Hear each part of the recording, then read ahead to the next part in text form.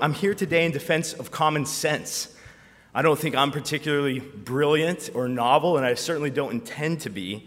I hope to be a herald of sort of ancient wisdom that was often more caught than even taught in this country, though it certainly was taught as well. And in a world, in a moment turned upside down and gone mad with the woke mind virus, common sense can indeed sound crazy. As G.K. Chesterton said, we shall soon be in a world in which a man may be howled down for saying that 2 and 2 make 4, in which people will persecute the heresy of calling a triangle a three-sided figure, and hang a man for maddening a mob with the news that the grass is green.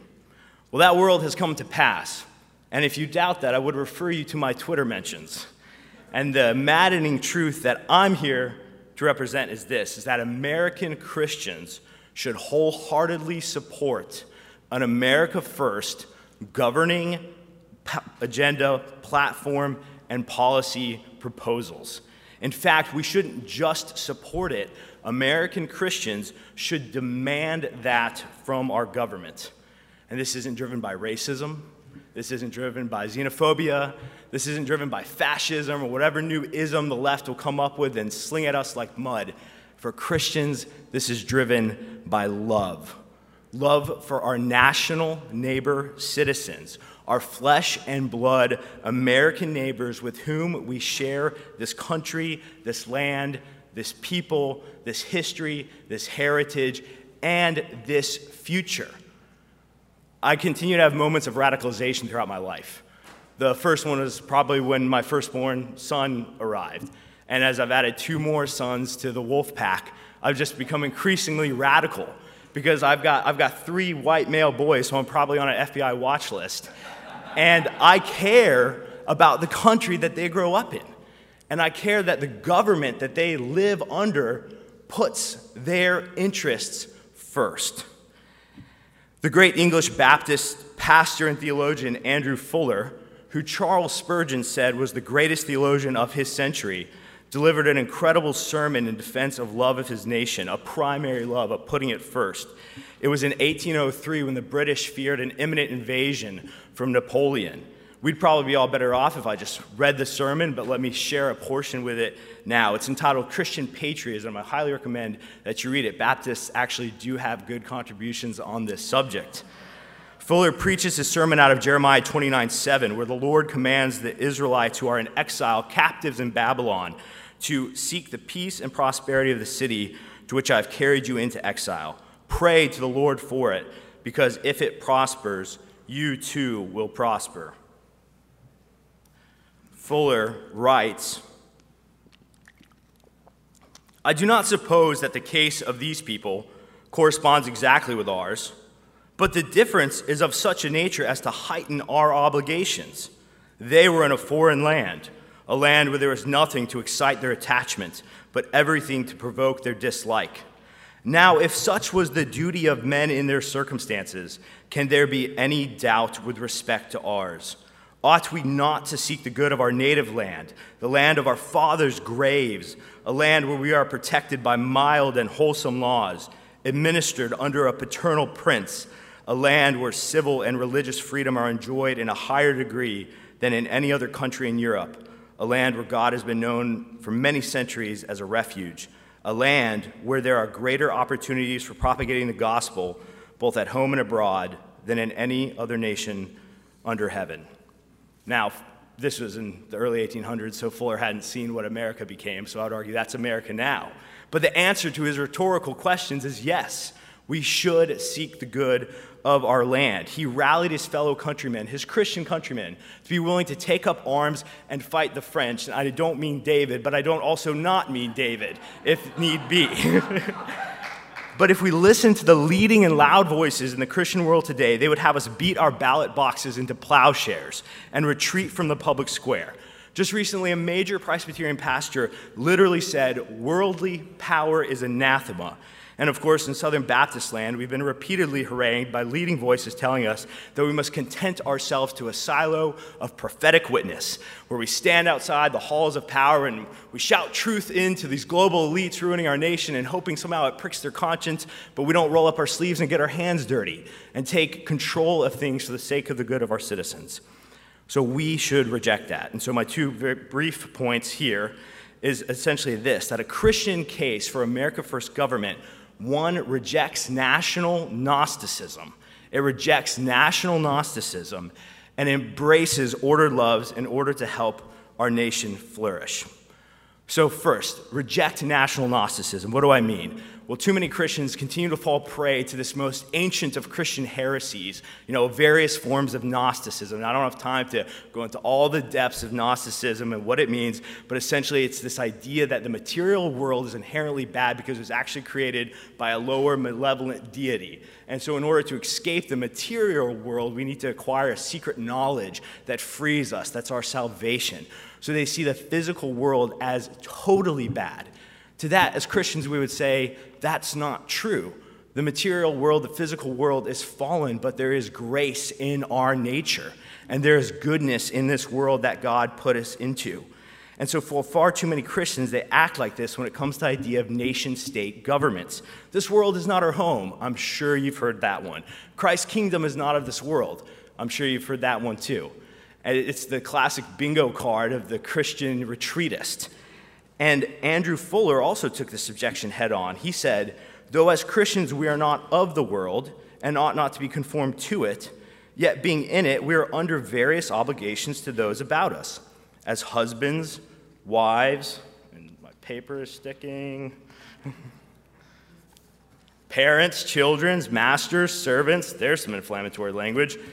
We cannot be insensible that others have a claim upon us, and we upon them as well. It is the same as members of a community under one civil government.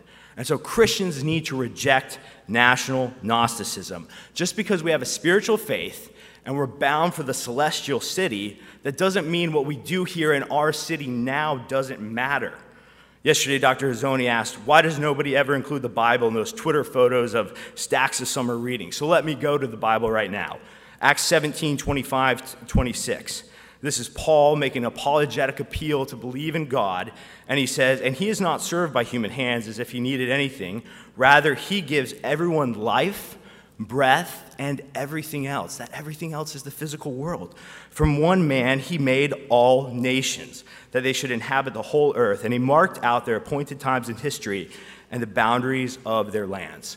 So Christians shouldn't be national Gnostics because God is not a national Gnostic. He made the nations. He marked the boundaries. In fact, many people don't know this, but in the original Greek, the word for boundaries is actually a big, beautiful wall. I'm kidding, of course, but the point stands. Borders are a good thing, and God has given them to us. And within those borders, we find the rooted nature of community in which we identify ourselves and we call home. As Chesterton said, a man's reasons for not wanting his country to be ruled by foreigners are very like his reasons for not wanting his house to be burned down, because he could not even begin to enumerate all the things that he would miss. Christians used to say WWJD. Well, these days, far too many Christians are saying WWWEFD, and that needs to end because we live here in the United States.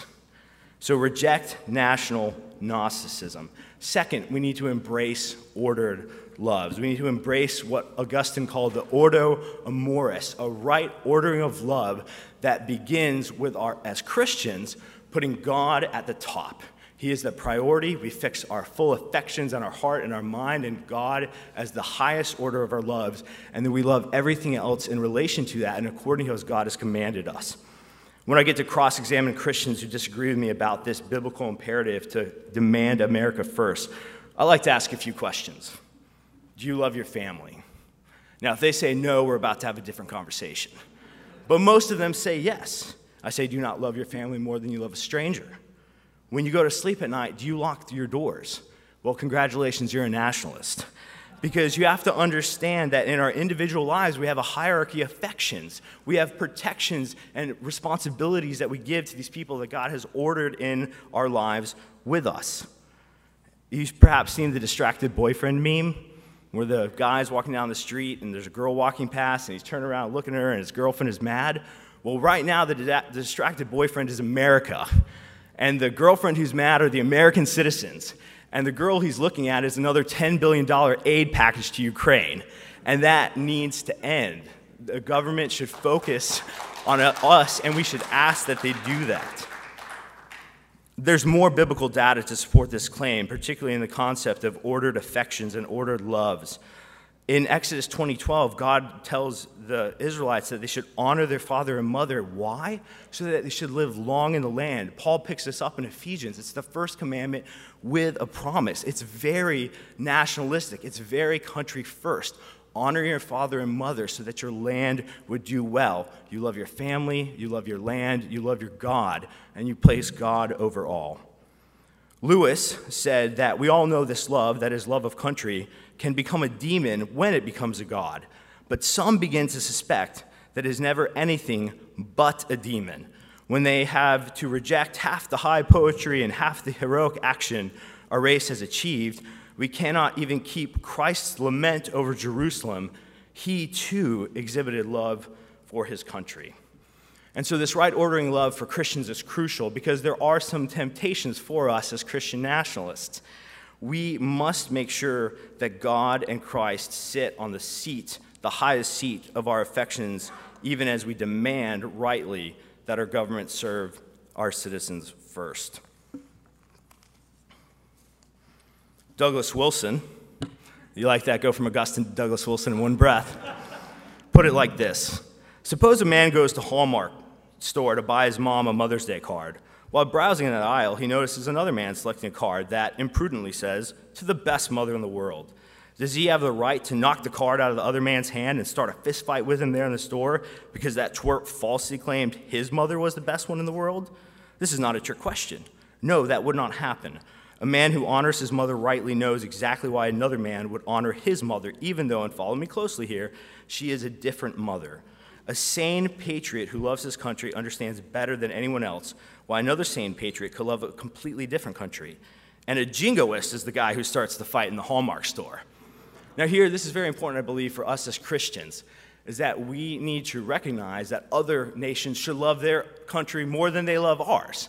And that's a good thing, right? America first is not necessarily or always America best or America only or America forever. But it's for us as American Christians, the right ordering of our affections, even as we love to see the French, the Germans pay more for their defense, love their country more. We actually encourage them to love their country more by caring for their country more. I know my time is rapidly drawing to a close, so let me continue to skip over a lot of really good material, and you can come find me afterwards for it. And I think then I will just skip all the way to the close and say this. I served in the Trump administration, and I saw over and over again bureaucrat after bureaucrat who took the same oath of office that I did to defend and protect the constitutions from all enemies, foreign and domestic, undermine the duly elected president for the purpose of their institutional interests and their self-satisfied, smug, foreign service officer agenda. And it made me mad. And I hope we get a chance to get back in there and bust this trust up, and so that the American people can be represented by a government that puts them first. I'll close with this. It's a beautiful poem. It's called Urbis Dei, the City of God. It was later put to music, and it's called I Vow to Thee, My Country. And in it, Sir Cecil Arthur Spring Rice, who was a British diplomat and ambassador to the U.S. during World War I, expresses the embodiment of how we can love our country and put it first, but always keep God higher. He says this, I vow to thee, my country, all earthly things above, entire, whole, and perfect, the service of my love, the love that asks no questions, the love that stands the test, that lays upon the altar the dearest and the best. the love that never falters, the love that pays the price, the love that makes undaunted the final sacrifice. And there's another country I've heard of long ago, more dear to them that love her, more great to them that know. We may not count her armies, we may not yet see her king. Her fortress is a faithful heart, her pride is suffering. And soul by soul and silently her shining bounds increase. And her ways are ways of gentleness, and all her paths are peace. That's the country we're headed to eternally and finally, fellow Christians.